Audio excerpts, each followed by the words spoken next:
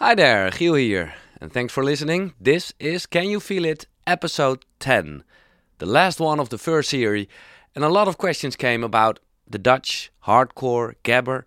Well, ladies and gentlemen, we've got him, the godfather of hardcore, Paul Elstak. He's talking about how he worked with Peter Slaghuis in the early days, the success of Holy Noise, and how Richie Hawtin sampled his beat. The revival, the rules of nowadays, and of course the future of electronic dance music. It's a great conversation. Check it out. Paul Elstak. Can you feel it? Feel it? Can you feel it? It's the music of millions of people all over the world. Electronic dance music. In Holland we call it house music. It was my history. It was my youth. These were my records. Who am I? I'm Giel Beelen, a Dutch radio DJ. And I want to share and explore my musical history with you, together with the biggest DJs. As you probably know, most of them come from Holland. Why is that? This little country in the west of Europe. And how did they all start? Can You Feel It? The story of a Dutch DJ from the bedroom to the festival. Check this out. This is going to be a dance trip down memory lane. Can you feel it? Yeah, exactly. Jackson's Live. Ja, die album had ik even. In the studio. His tiny, bit warm studio here in Dordrecht. Yeah, I like it warm. It's Paul Elstak. Paul, thanks for having us. Yeah, I'm glad to be here. Yeah, it's an honor. The funny thing is that online a lot of questions raise when I ask, okay, which founding father has to be in this series? And then people came with, do something with hardcore. Even gabber was like, I didn't know that it was like a term that people from all over the world know. In the early 90s, the first term was gabber. Yeah. Gabber house. Still, when I come in other countries like Australia, they still know gabber it. house. Gabber house. So I thought, okay, let's start then with the godfather of hardcore. That's what you are, Paul. I don't know. Okay. They gave you that name. Okay, thank you for that. Well, there was a period I did my share in creating a sound that's called gabber, hardcore. Not alone, of course, but it was a movement that spread the world pretty fast, actually. Since the 91. So, let's start at the earliest. We start with the EDM. I call it the EDM. That's the earliest dance memory. So the first moment, you came in touch with this new thing called house music because you were a DJ. Yeah. I was a DJ. I started in The Hague. That's where I was born. The first time I played house music, I didn't realize it was a new thing. No. So I played in a beach club and I played Madonna, Michael Jackson, but also Jack Your Body. Jack your body, jack your body, jack your body, jack your. Oh yeah. And that was an electric thing, electronic music, but it was a big hit. And later on, you also got the track, what's it called? Lil'Louis. Oh. French Kiss. Yeah. That was a big hit. I heard in when I was on a vacation in not Eurette. Oh. You have Eurette and in the south. That's bad. Costa del Sol. Anyway, I was on a vacation and in the English part of this area of this village where I was on vacation, I heard this track. And but it was just a track. It was a hit. And later I realized it was a new kind of music. It's called house. Came from Chicago. That's where it started. And from the beginning, my preference went to the Detroit house, the Chicago house. Love Can Turn Around. Farley Jack met de funk, But in Detroit, it was more the techno sound of Derek May, Kevin Sanderson, with the Hyatt schedules in it, and I bought a record called Sound of Detroit. I think it's called double album. Yeah, and that was great music. I was sold to the dark side of the music.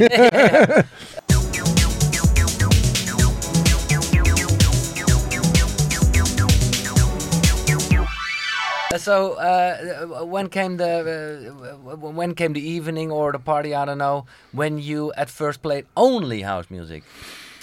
Well, I worked at. I was manager of a record store, a famous record store in Rotterdam, Midtown Records, with two stores. Later in different cities, there came more stores, but we were famous of selling house music, and because I was working there, and also because I was a producer. A member of Holy Noise, which had also some underground hits. I was asked to play on a party, and it was in Rotterdam, a party. Yeah, that was my first gig actually. Yeah. Okay, but now you're going a bit fast because so you were at first you worked in the record store and then you produced some tracks. Yeah, I was asked to work there because the first time I came there, Peter Slaghuis. Yeah. Peter Slaghuis, famous DJ. I worked with him in Blutikin. It was a club I worked.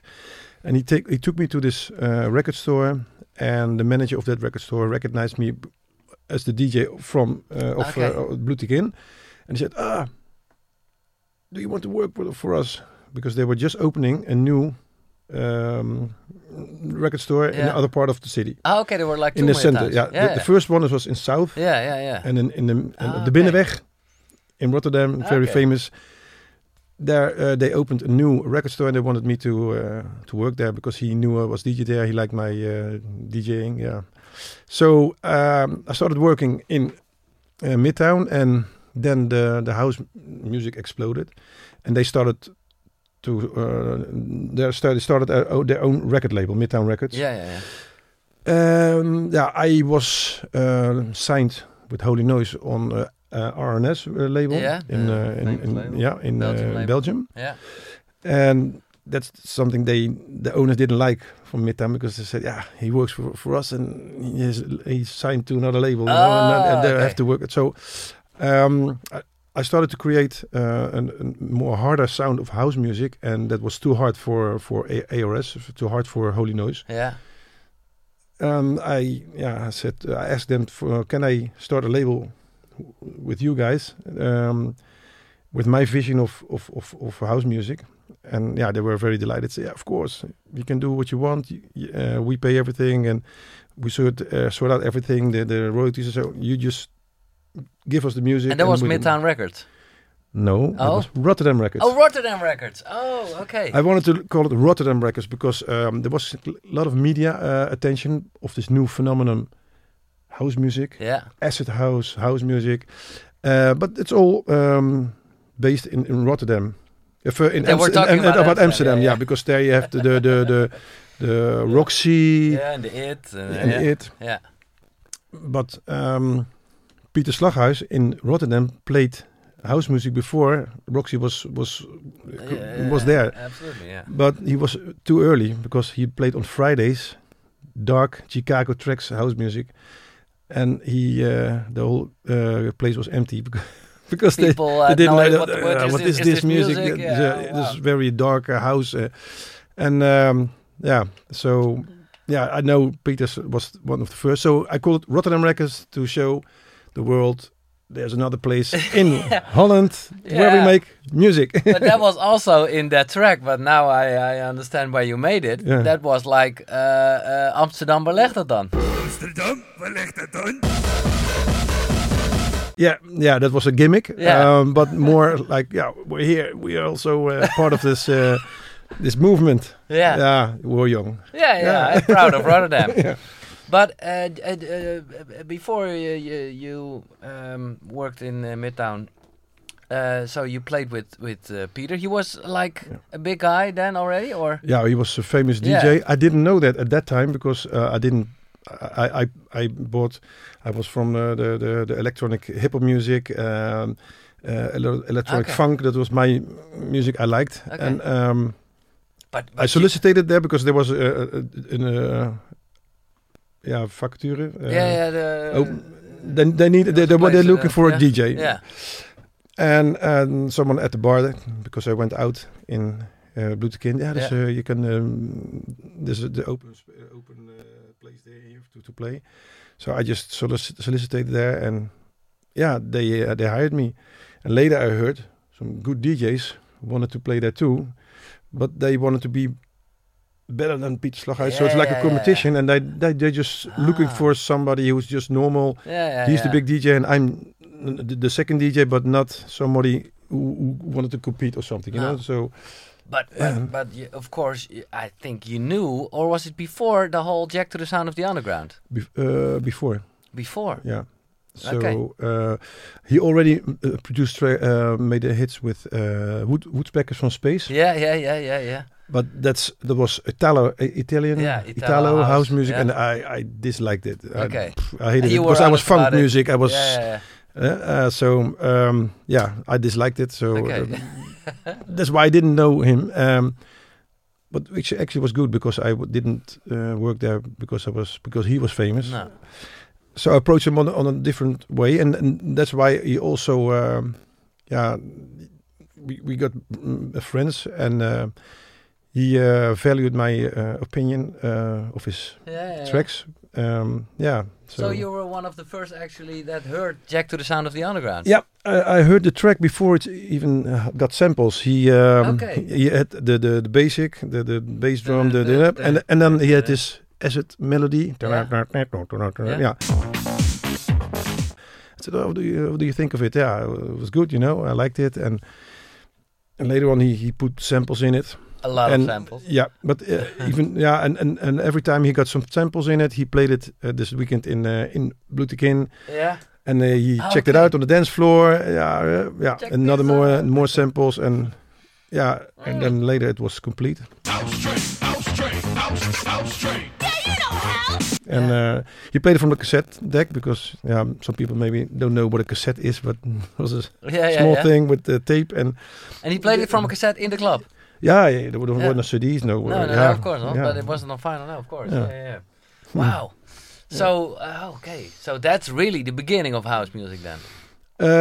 Because Hithouse was like 89 or 88 even, yeah. Because Hithouse Records, a friend of mine came with a tape, and he asked me if I can give it to him to release, and it was called 88 to Piano. Oh yeah, Mainx. Yeah. There's the guy who also worked with me together as a DJ also in Bluteken. Well, it was later called Network because Bluteken went bankrupt because the house music but he was a friend of mine, so I gave it to Peter, and he released it, and it was 88 to Piano. Oh wow! And who made that track? Because I have no idea. What was his name? Shit.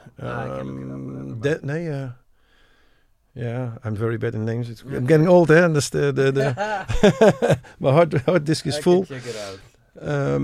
Because I know it from Michel de Heij. He played it a lot. It was a big hit. Yeah. And well, actually, later on I discovered that the piano loop is from an old house record, so it wasn't even his thing, but he made a good track of it. So. René van den Berg. Yeah. We played together in Bluteken, in Network, also later called Network. Ian van Dalen also, yeah. Oh, funny. Yeah. Okay, and what was the scene like in the beginning? Yeah, the scene. Because it wasn't that well organized. It was more. It was more illegal. I know one of the first parties I came was in. I went to was in Amsterdam. There were a few guys, Neuf and another guy. They threw parties, and they booked me as a DJ because they liked Holy Noise. Yeah. But they invited me to one of their parties, and it was illegal. So we went to Amsterdam, and then you get the location, and we went to the party, and we're walking around, and then you hear your music being played. That was one of the first time, and that we were fucking proud. That was Holy Noise. Yeah, I was together with Fabri, one of the other members. Yeah, we were like wanted to scream, "Hey, that's our track!" But he didn't do it, of course. But it's like, wow, yeah. So you were a producer before you started as a DJ? No, I was always a DJ. I started DJing since in a clubhouse in The Hague when I was 18 or whatever. So what kind of Holy Noise track are we talking about? Because there was the noise. Yeah. I think Get Down Everybody. Oh yeah, okay. Because later, and there was a few later, I don't know how many later, but then Holy Noise also had a chart hit. Yeah, James Brown is still alive. James Brown is still alive. But that was a little bit before. It was more experimental, and we even got we got serious reviews because it was licensed to in America to a label in New York, and there was this billboard. Yeah, and you have also the electronic. And it was written about Holy Noise release, and very serious about how the track was made, and we like. Yeah, we just did something, I don't know. Wow. And I remember I was in the studio where I lived at that time. That was in Capelle aan de IJssel, in Schollevaar. The studio was there, and Jochen Paap came with his friend from Detroit for Plus 8 Records. Carl Craig? Or No. The other guy, the founder of Plus 8 Records. Richie Hawtin. Richie Hawtin, yeah. Richie Hawtin. Yeah.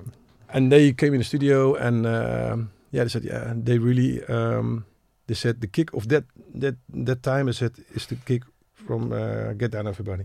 Get Down Everybody. Wow. Yeah. And what were...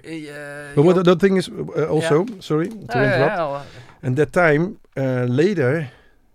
we realized there were just a few people, they knew each other, but they became big in their scenes, So like Jochen Paap. That's Speedy J. Richie Hawtin, but also Michel de Heij. Yeah. We knew each other from Midtown, and we were getting big and all that. Yeah. It's nice. And then that's great to hear, because that was like you can call it techno. I think it's all that time. Everything was house. Everything was house. It was house. Yeah. And what else do you remember of that time? Because you said like it was a really small scene. Mm-hmm. And what kind of parties you went and you played? I only went to parties I played at. When I went out, a little bit later, it was in the time of the Gabber music. We went to Demisec, that was in Spijkenisse, and there were only Gabbers, and DJ Gijs, DJ Aah, they played only Gabber music, and also my music, of course. And then it closed at 5 o'clock, and then we all went to Parkzicht. Yeah. Because there, from 6 o'clock, 7 o'clock, they started to play harder. Yeah. Parkzicht is known for its hard music, for its Gabber music, but the Gabber music is just played very late, not the whole evening. No, so it started Before that, it was house music, good music from Belgium. Yeah. DJ Rob was one of the first DJs who realized I need special music. So Midtown, they have nice records, and sometimes when we get only one piece of a good track, of a good record, we keep it for him. So he has the special records, but he also went to Ghent and to Antwerp to get records. Okay. So he had the special tracks that nobody has, and and that's why we went there. Okay. But Parkzicht was known for Gabber because of its cassette tapes. Mm-hmm. They sell cassette tapes, Parkzicht, and that was Gabber. Yeah. And guess who made these tapes? Me. Yeah? You made the tapes in Parkzicht. Yeah. Wow. Oh, that's great. Yeah. And there was this track with Rob. Beat is flown? Yeah.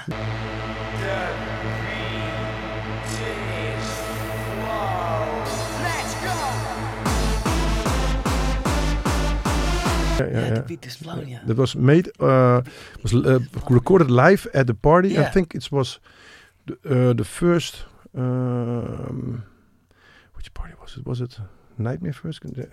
Together with Rob, we did one time a party in Parkzicht, and because of Holy Noise, we had a big underground hit called The Nightmare. Yeah. With all samples from the movie 13, Nightmare on 13. On Elm Street. Yeah, Freddy Krueger. Yeah. Freddy Krueger, and there was a big hit, and that's why I said, okay, let's call it the Nightmare Party, you know. So it's called Nightmare Party. The first one was in Parkzicht. I did with DJ Rob, and then came the owners of Midtown, where I worked. They said, well, we have dates in Energy Hall. We can make parties there. You did the lineup and the name. So I said, yeah, we call it Nightmare. Nightmare in Rotterdam. Yeah. Okay, Nightmare in Rotterdam. Lineup. I collected DJs from everywhere, you know. I had some DJs from the other countries I had for the first time in Holland. So like Lenny D, Rob G, Marusha, DJ Dick, who else? From Australia, from England, Scott Brown, whatever. They all came to Nightmare as for the first time. That was cool. And Nightmare, that was even then before Thunderdome, or was I think it's. I think a little bit the same. The but same, Thunderdome was not so. For the first Thunderdome party, I played there also, but it was not really called Thunderdome. It was the final exam. Oh yeah, because correct, yeah. At that time, It was they like didn't. That was not allowed to make these parties. It was so like a school party. They made it like a school party. Yeah. That was in Utrecht. But you guys came with that whole Nightmare thing, and later that's why he told us in Can You Feel It, Chucky. That's why he called himself Chucky, because he wanted to have the Chucky. Oh, okay, DJ Chucky. Yeah. Because he thought, okay, I see all those flyers with those movies and There's even also a hardcore track called with samples of that movie. Okay. You wanna play? Hi, I'm Chucky. Wanna Chucky. Okay. But artwork. Okay, Nightmare. They said, yeah, you have to make artwork. Okay, I know a guy called Patrick Moerland. I went to his house, and he could create, because he was one of the first who could work with maybe it was called Adobe already, but Photoshop. And said, I had some examples from Nightmare, so we had some cut some photos of Freddy Krueger, and that were the flyers. Now Patrick Moerland does the Tomorrowland stages. Creates the Tomorrowland stages. He's the guy who is more like the designer. So from there, with me together, the first assignments, you know, and later he became. So he was also one talented guy. Yeah. Who made it to But that's so nice. I can imagine you saw a lot of young guys in Midtown who later became like famous. Yeah. Could you do a bit of name dropping? Do you still know some guys? Well, I worked with Misha Dai, of course, and with Koen Groeneveld from Clubheads. Mark van Dalen later, King Dale, Mark van Dalen. We was there also. Misha Groovehead, you know, die worked also for Midtown that time. Okay. Misha Dai, they had some great artists, so good times. And then you told us about Parkzicht, and they at the end of the evening they played like a bit faster, a bit harder, and that's what they called hardcore. At that time was Gabber. Gabber, yeah. And then also the Gabbers came late. And then suddenly it was like, okay, I don't know. I have no idea, because I think people from all over the world are aware of the fact that they all shaved their head and they all got this training outfit. Yeah. But I don't know who came up with that. I think it's a samenloop van omstandigheden. It's some things came together. Yeah. So you have since I can recall, you have some brands who come up and down and up. Yeah. You have Kappa, and then you have Australian. And when Australian was big, it was together with the Gabber movement. Yeah. So Yeah. so that's why they Yeah. Australian. You had Adidas was popular, then this and Yeah. that. No, well, when Gabber came up, it was Nike Air Max. And actually, you have to ask the Gabbers from that time, because I was not a Gabber. I made the music, Yeah. but I was not a Gabber who dressed like this. And no, I already had a family. I was just the producer. Yeah. And then because it became really big, it even became mainstream. Because then there was like, maybe I'm going too fast, you know the timeline better than me. Because then came happy hardcore. 94, yeah. Yeah. We started, the Gabber movement started in 1990, I think, end of 1990. And 94, I released an album, a 12-inch under my own name. So I had, that was normal. You didn't. You didn't bring out records with your own name. No. It's, you was. But you played as DJ Paul or played? DJ Paul and then Holy Noise. Records, Holy Noise, of course. Or yeah. DJ Holy Paul, Noise was Rotterdam Records. Yeah, of course, yeah. And I was Heart Attack. I was Evil Maniacs, Ball Terror, all kinds of names. Holy Noise, And then the first track I did for myself, only no collabs, just Paul Elstak, was Play My Game, and the B-side was Life's Like a Dance. And it was like, happy. Well, the happy hardcore was the happy hardcore from that time was hardcore, but with breakbeats, singing in it, and really but not the radio music. No. Because it was like the English breakbeat. Yeah. And always, singing happy in kind it. of riff. And that's that became very popular, that record, and some people came to me from you have to put it out, because Charlie Lones and Mental Theo had their first hit, live at London, I think, also. So I said, you must do like Charlie Lones and Mental Theo, also bring it out. But I'm not really good in radio versions, because I was the hardcore man. So I asked Koen and Addy, whom I knew very well, can you make a radio edit from that track? And they made that. They combined a little bit Mark O and Marusha sound in it. And Marusha was Over the Rainbow. On Rainbow, and Mark O with Tears Don't Lie, and these tracks. Yeah. And the German rave music. Now that became a hit because of Jeroen van Inkel, the Dutch famous radio DJ who played it on Avondspits. It was between 5 and 6 when everybody was stuck in traffic. He played it, and when he plays a track a few times in a week, that was it. Then it became a hit, and he liked the track so much he played it a few times, and then it went to the top 10. And the rest is history. Yeah, the rest is history. Well, because then I realized, then there was contracts with labels and sub-labels, and you make a follow-up. You have to do it, and like, oh shit, I have to make a follow-up. Yeah. Oh yeah, I know a track that's very popular in Parkzig. That's called Love You More. It was like only a cappella version. I make a track with this. A radio version. Yeah. So I make my happy hardcore version, and the piano. I heard a track called Set You Free. Oh yeah, N-Trance. N-Trance.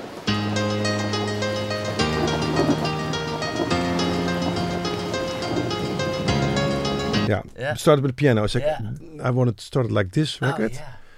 But then you start normal with piano, and then I want to have make it faster, so double. Yeah. So then wait for and then the singing of Love You More. You can make the sun turn purple, you can make the sea turn turtle, but you could never make me love you more. And that way it became the big hit. Yeah. The Even classic. bigger than Life is Like A This. worldwide classic, or is just I think so. Yeah. It came out also in England. Yeah. Big hit in England. Yeah. Yeah. And during that time, because it was a really funny time, because it was you had to choose. I'm talking about this a lot because it's so funny that at a certain point, I went to the house parties in Multigroove, and suddenly you had to choose. Okay, what are you, mellow or gabber? Yeah. That was the thing, and we were like, okay, well, we go for more mellow, more the club, and but in your case, that was also a thing because you, as the hardcore guy. Suddenly, and I later on, I was aware of that because people didn't like it. That it became Commercial. a commercial. That's always like a funny, strange thing in people's head. Yeah. It's like I don't know why, but and that what made me very sad at that time, and I was really insecure because I heard this sound. There was not internet, but you have a paper called the Stroop about hardcore, and see all those letters magazine. that came in, and People they were dissed angry. me and angry at me because I was commercial and God. I So you suddenly you weren't playing at the no the real Gabber parties not anymore, but I played a lot because there came new audience, so I went to a whole, not only the big parties, but now I went the clubs all and all the clubs the discotheques because you had a hit. Yeah. But no, not the underground, No. which wasn't underground, of course. That's what my frustration. The people they went to the Thunderdome, they buy the Thunderdome, they come 25,000 big people, commercial thing. Yeah, and how can it be underground when you were there with 25,000 people? that's. But So- it must have been a hard time for you because it was. you build it up with friends. And, And I thought the Gabbers, my audience, would be very proud. Oh, one of our guys made it to the top, But no, that was the opposite. Yeah. And then suddenly it went really fast because then there was a lot of negative press about the whole Gabber scene. Suddenly. No, but that was always like this. It was always? All my interviews, I had to defend the Gabbers. Okay, that were... because they were racist, exactly, drugs, Okay, all it the was things. always, okay. That was normal. Okay, that was normal, sorry. But then came... we made happy hardcore, of course. We made I think, good music with Party Animals, Monteteo, Charlie Lonos, myself. But then there came tracks like Gabbertje. Daar is Gabbertje, rare Gabbertje. Daar is Gabber met zijn kaalgeschoren kont. And children's songs who were forgabbered, So it was then was not. It was not credible anymore, and then it blew up. It was like in a year or something, or the radio didn't want to play it anymore. The R&B came up. it was the like mellow a house, hype the clubhead sound, digital. Yeah. So it went down, and I was not also happy with it anymore. So I went back to the underground. I wanted to make only Gabber music. Yeah, okay. In all this time, I still made hardcore tracks. And never stopped it. Under certain names. And together with other people, But so can you name it? You don't know these tracks. It's just tracks. But can I look it up? Yeah, of course.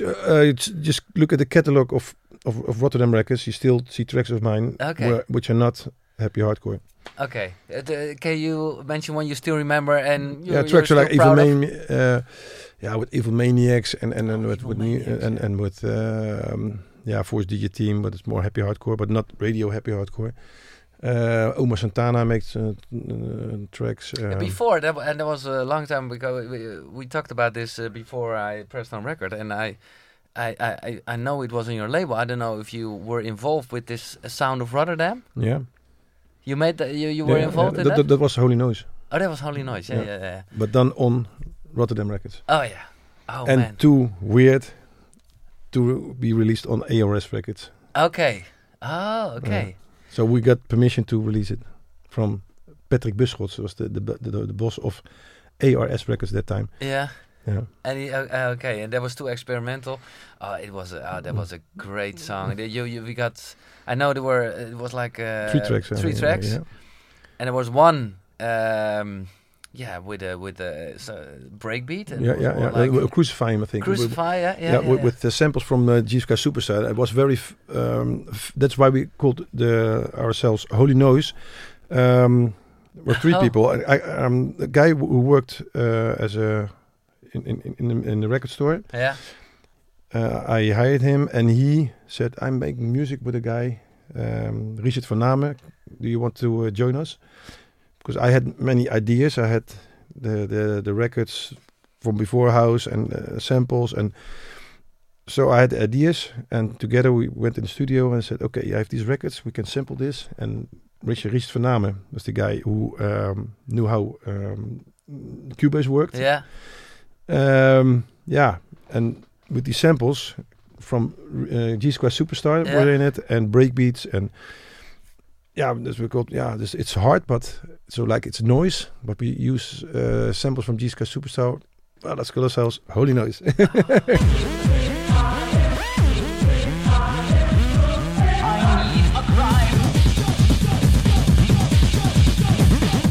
And for me in the story, because he died at a very young age.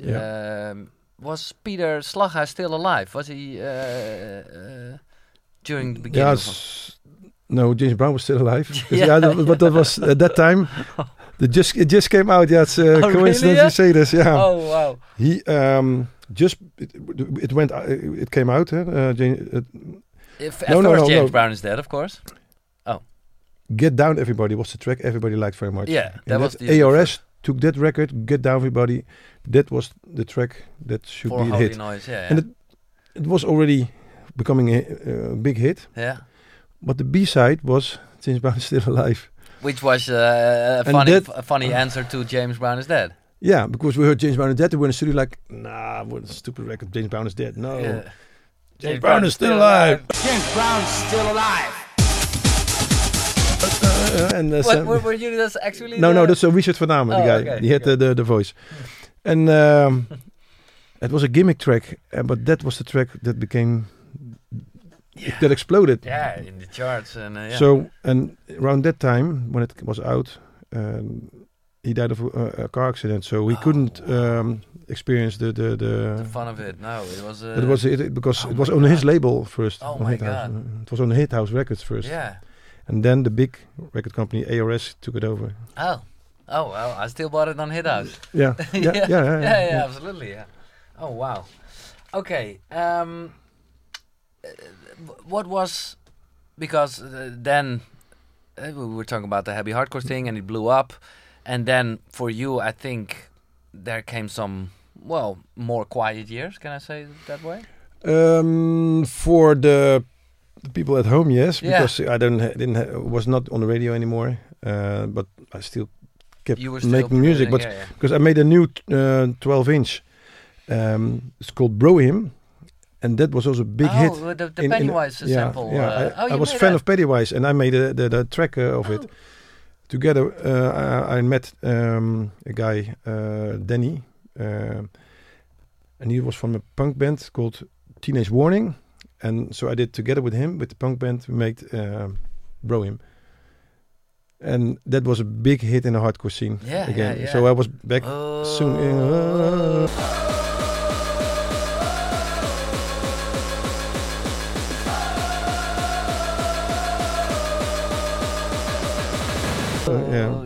Anthem. And that's so. Okay. My first commercial track was that one. Okay. And I knew if I would make it commercial, it would be a big hit again. But I said, I want to be credible in the hardcore. So I cannot do this because then I'm not. What was during the highlight of this whole Gabber or happy hardcore thing? What was for you one of the highlights? Like a festival party or a moment, or maybe The thing is that at that time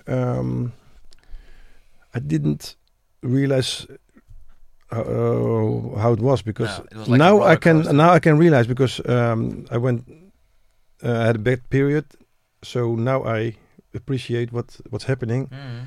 And at that time everything was normal, and I don't know, I was more introvert, I Yeah. was playing with like this. Yeah, When you yeah. see old videos of DJs at that time, we were all playing not looking at the crowd. It was like But it th- wasn't like you aren't the guy who used a lot of drugs.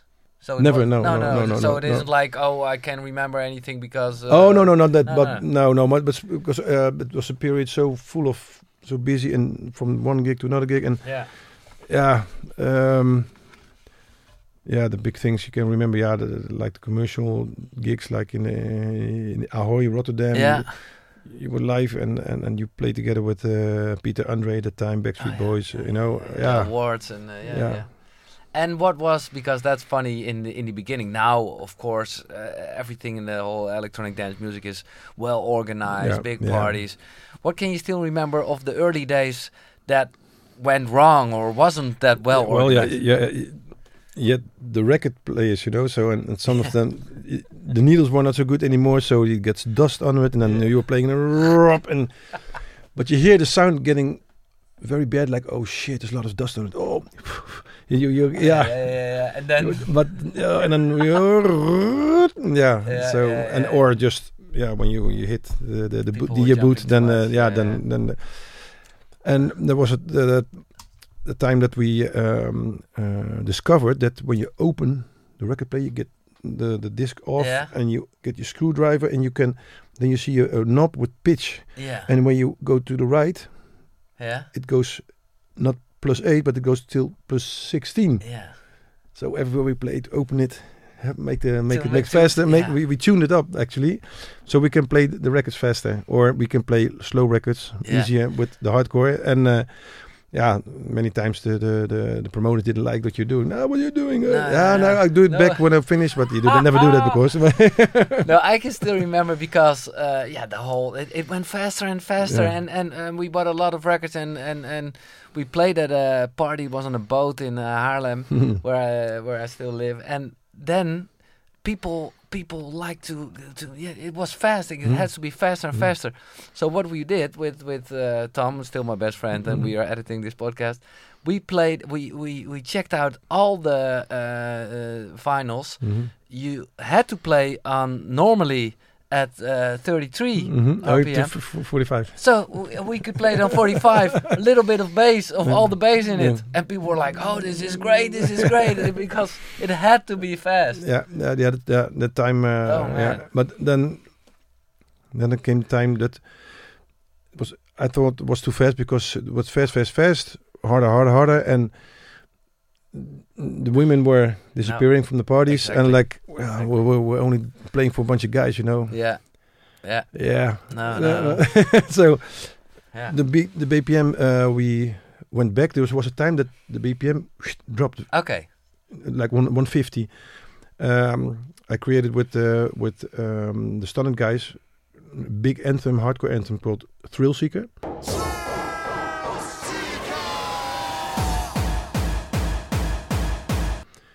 And that was 150, so very slow. That was slow during that time. But it was in triplet made in triplets, and it was not done often. So it's created a whole new sound. Yeah.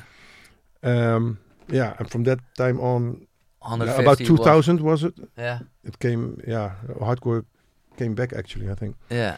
And then now it's still on 150 or no. Now 140. we're now in a movement. The last few years, up tempo is very popular, so it starts 200. 200 is normal now. Oh my God. Yeah. So the big names like Party Racer, Peacock, Cephar, Frenchcore, 200 BPM. Okay. Let's talk about music. There was also music, we're talking about.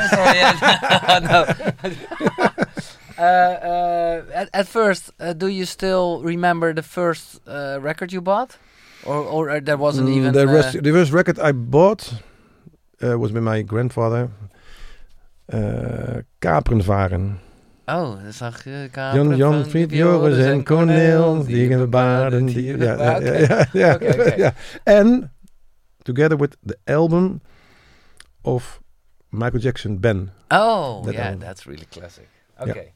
But that was grandfather, so yeah, No. it was very, very, very small, very Now, young. I ask you, and it's always hard to choose. Never ask a DJ for a chart because it can be different every day, I know. But if you have to pick 5 of your favorite classics of the beginning. The beginning, Yeah. a middle list. Yeah, I see. When you're sitting here in your studio, you made a great list. I see some great... Yeah. It's. So I don't want to do to name the obvious ones like No. Pull But, Over, well, I see, House of God, you know. Oh, yeah, okay. For me, very special was of course Ace the Space 9mm. That was one of the beginning of the Gabber. The kind of break that keeps the party from going under.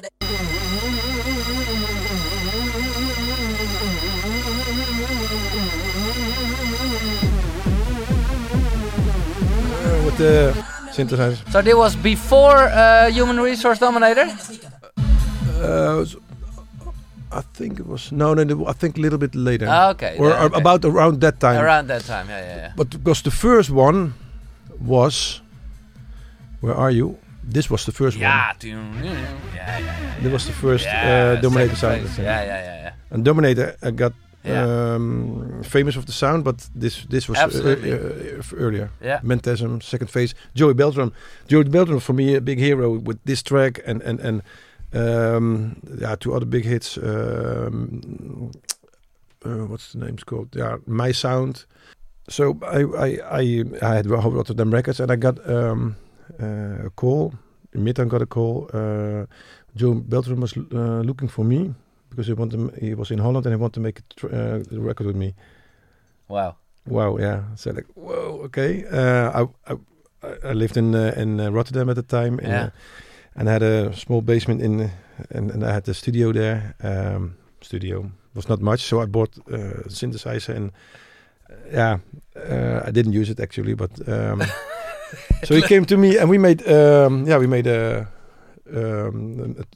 record together and we called ourselves Heart Attack. And that was a pretty big hit also. Okay. With track called Way Out. I don't know if you need the No, but I can look it up.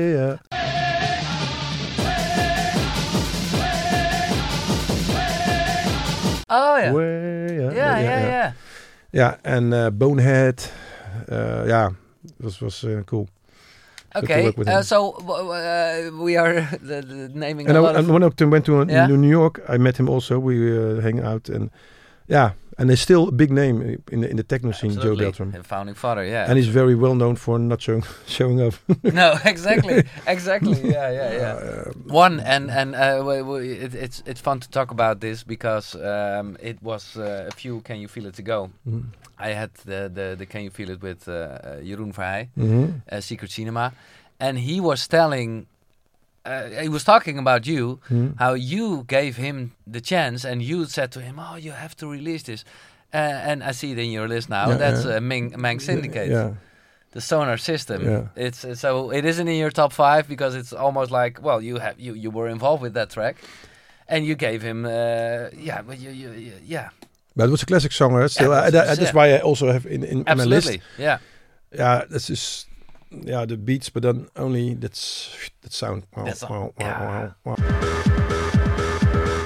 keeps on going. And that was the nice feeling of the early house music. Yeah. Is, like a little bit of techno feeling in it in the beginning, and I like it very much. Nowadays, you cannot do it because it has to be every track. You cannot do 8 bars the same. It has to change it up. Exactly. And then that time it was a minute. You only hear the same things.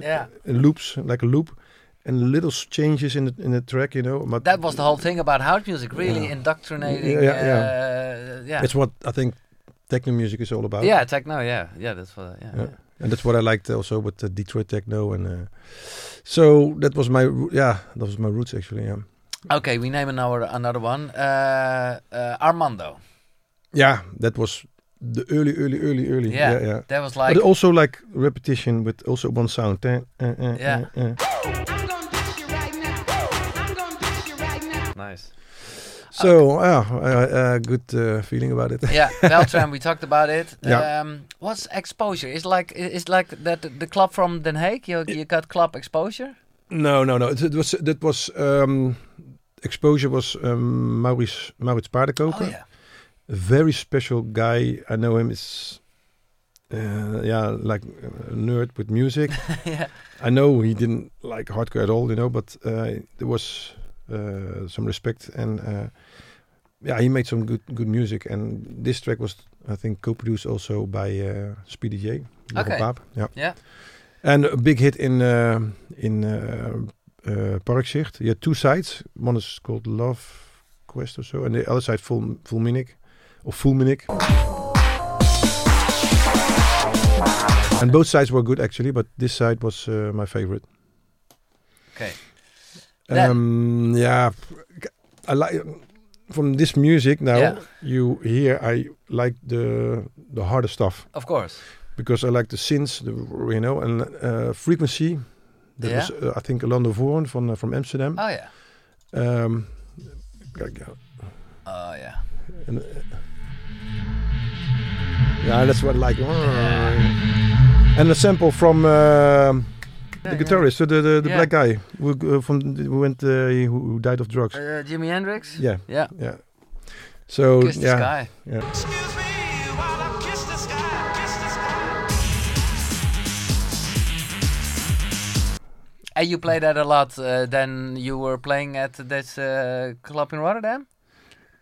No, just played. Everywhere where I played. Yeah, you played it everywhere. Yeah. Okay. Because that was really That was a harder sound. Yeah.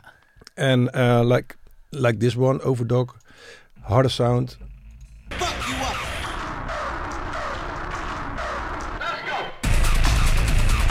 I sampled this sound. Sample. And that was a famous sound I used later in hardcore tracks, in the Gabber tracks. Okay, so in which one? Drum machine, for example.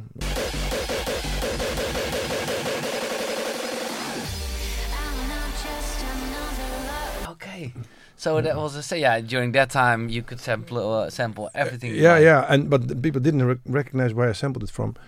But I listened to when a track is played and they play the key very low and the sample is long, then you can sample it because you can play it on higher key and it doesn't get too short. The sound. I see one in the list because Public Energy 303 mentioned a lot with your colleagues because it's really like a classic. Yeah. But I also like very much the breakbeats. Yeah. So there are a lot of breakbeats in it, like Asen, Trip to the Moon.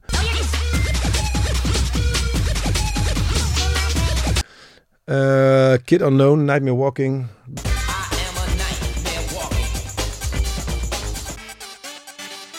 Big hits in Parkzicht.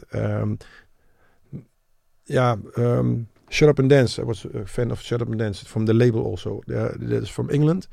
And they had a lot of big hits. And one of the biggest hits of them is Raving I'm Raving. This version is taken out of the sales because it was based on Walking on Memphis. Michael Bolton. Yeah, no Marcone, but whatever. You're walking. But before that, of course. But Michael Bolton was also a big hit. So, but Chicken Skin when I hear this because it's breakbeat and also the way it's sung. I'm raving, but do I really feel the way I feel? And then maybe you have recognized there's a sound from Mentronics. Oh yeah. Ladies in Mentronics. Yeah. Nice. They sampled also. They use a lot of samples in their music, and samples I recognize, but that made it really. Yeah. Okay, the last one in your list, and I don't know the song, so that's why I'm curious. Nicolette, School of the World. Yeah, it's like it's a jazz singer, it's a jazzy singer, Yeah. but also with breakbeat.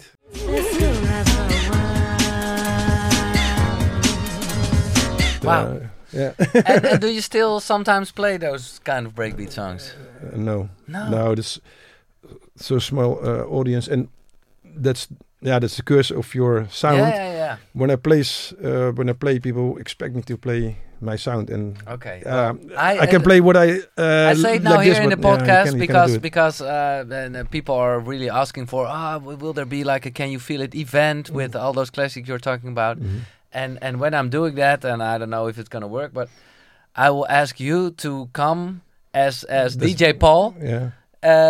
And so people know it's not like no, like- but it's like a small breakbeat set. Would love to hear that.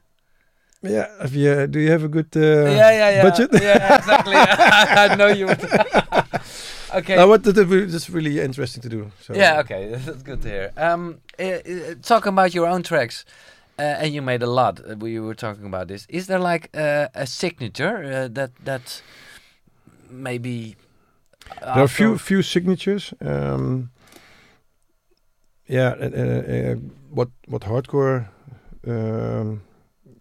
in my hardcore things is my signature is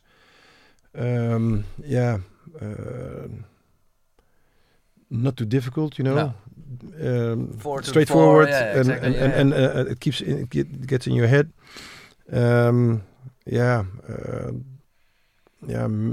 Melody is still is important for me. I make so many different kinds of hard dance music. So every it's difficult to say this is my sound. No. And then the question, and I don't know if you can give an answer. I have no, I don't think there is an answer, but it's fun. Holland, I can try. Yeah, Holland is a really small country. And why are our dance music and our DJs so successful all over the world? Because that's a thing with this little country. Yeah. Now, one thing is that we started very early, also from the start. Making house music, playing house music. There are a lot of DJs competing, so the competition is big. So, so the league is high. So if you want to be the best, you have to really good. A lot of producers. So productions are good, you know.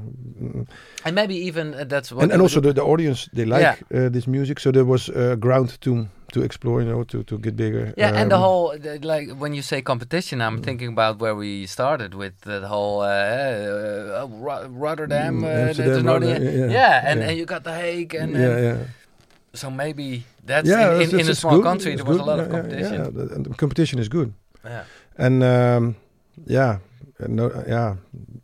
think that's it. And we like the hard bass. Yeah. That's in our genes, I think. Yeah. I cannot explain it. And how? But one thing also what is important is that we you don't hear it from me, but we talk English basically, and a lot of foreign DJs can't speak English. So when you are international DJ, it's very difficult. Better than Germany, for example. Yeah, or Spain. The Spanish DJs who don't only speak Spanish. You don't see them so much in the international scene because you can be good, but if you can communicate, it's difficult. And how?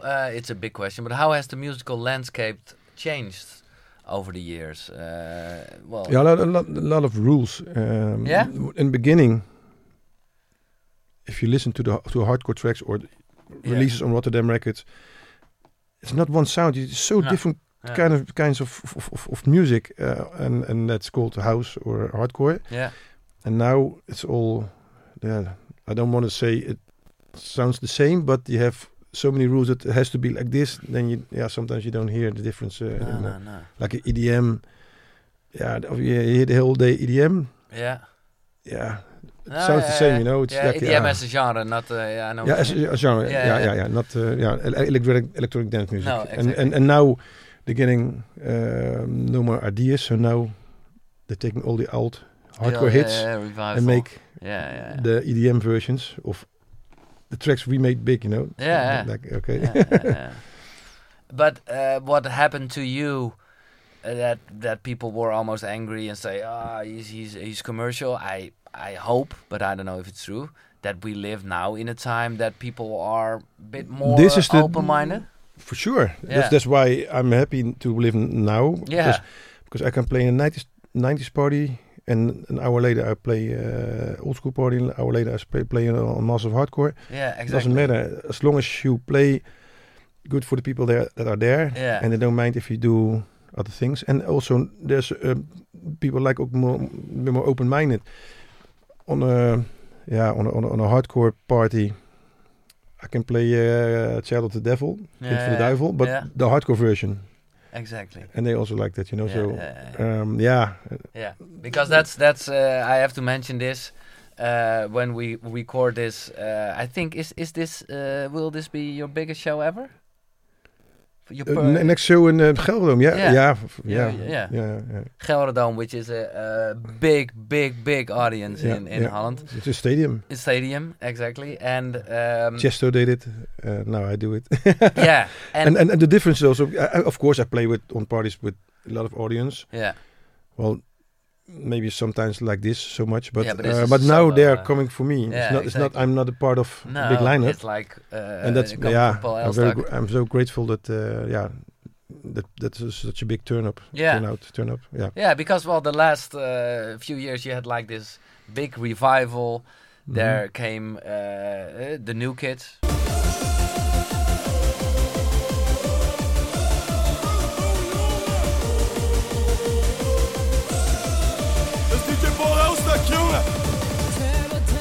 Yeah, it was a big thing. There was like, the 90s revivals. And it's not a short revival. It keeps going. It's still popular because 90s have so many good music. So and also people from this age, from now, like it also. So it's not only for old people. The 90s for everybody. is from now. That's a really weird thing to say, but it is actually true. Yeah. So and you mentioned you called je broer, which is a famous Dutch rapper. Who at a certain point made a track with you, and you just told me before the recording it was almost like, an extra thing. And that became his thing now. And this was a 13th track on his album. He called me after a few weeks, like, I think I also want it on my album.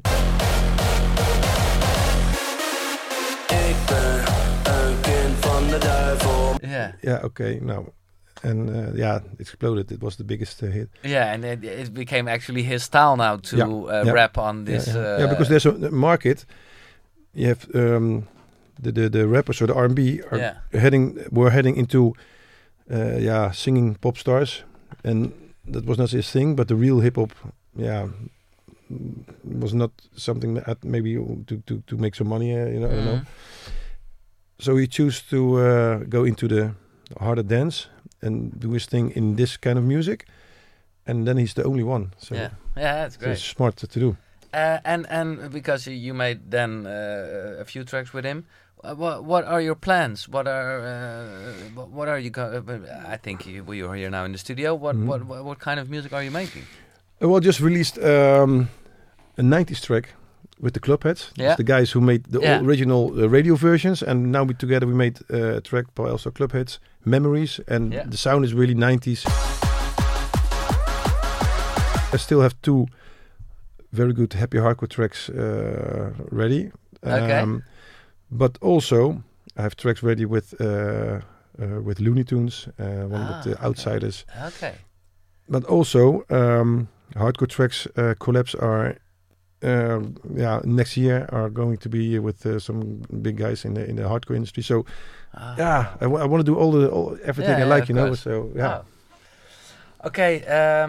Last question, and a big question, but it's always the same. How do you want to be remembered? Besides a great father and a nice guy, which I want to be remembered, as the godfather.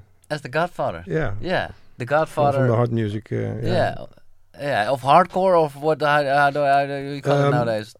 Hardcore. Yeah, hardcore, harder styles. the harder styles. Yeah, the godfather of the harder styles in every styles. Well, that would be nice. So I'm still working on my legacy. Still, trying to make occasional big hit in not especially for the radio, but in its scene. Yeah. So you want to stay relevant. Yeah, relevant. Yeah. Relevant. Yeah, and stay relevant. yeah. And that, of course, if I don't make records anymore, of course I can still bookings. But then there's a period that you only play on 90s parties, and that's nothing. Not I like these parties, but I also want to play on other parties. Yeah. Well, good busy then. Yeah. Yeah.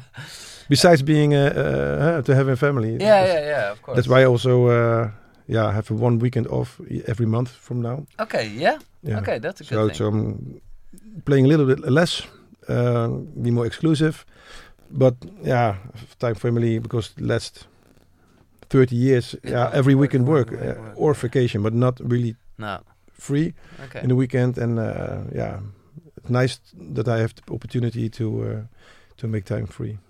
Thanks, man. Thank you so much for your time. Welcome. It was a pleasure. The Godfather, because that's what he actually already is. DJ Paul Elstak. If you have any comments, questions, or things, Twitter me. It's at GIELS, or you can contact through the YouTube channel, or you can see it everywhere. Look for Can You Feel It. This was actually, you were the last of the first series. Okay. Well, I hope there will be, but I think so. Definitely, there are a lot of DJs actually who are saying, "Hey, when are you going to visit me?" So there will be a second series. If you have any suggestions for who I have to invite, do you have any suggestions to who, for you, has to be in this Dutch founding father? The founding fathers. Yeah. What pops in my head from Holland? Yeah. Rob. Yeah, Rob from Parkzicht. He was the father of the harder scene, of the Gabber in Rotterdam. What is he doing now? Organizing old school parties and playing. He's still there. Okay, Rob, it's a good one. Well, if you have any suggestions, let me know. And if you have, that's a good thing. If you have like a sponsor for the second series, let me know as well. Thank you so much for listening, and thanks again, Paul. Welcome. Thanks. God, wat leuk. Ja. Wat een goede verhaal allemaal, man. Ja, dus sommigen denken, dit is best wel apart eigenlijk. What a guy. Paul Elstak, thank you so much for your time. And thank you for listening.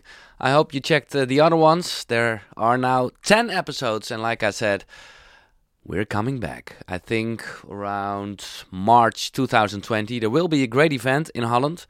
On the 1st of February, a classic indoor festival with a lot of Dutch house DJs. And Can You Feel It will be there. So check the socials and let me know if you have like a DJ who has to be in this podcast.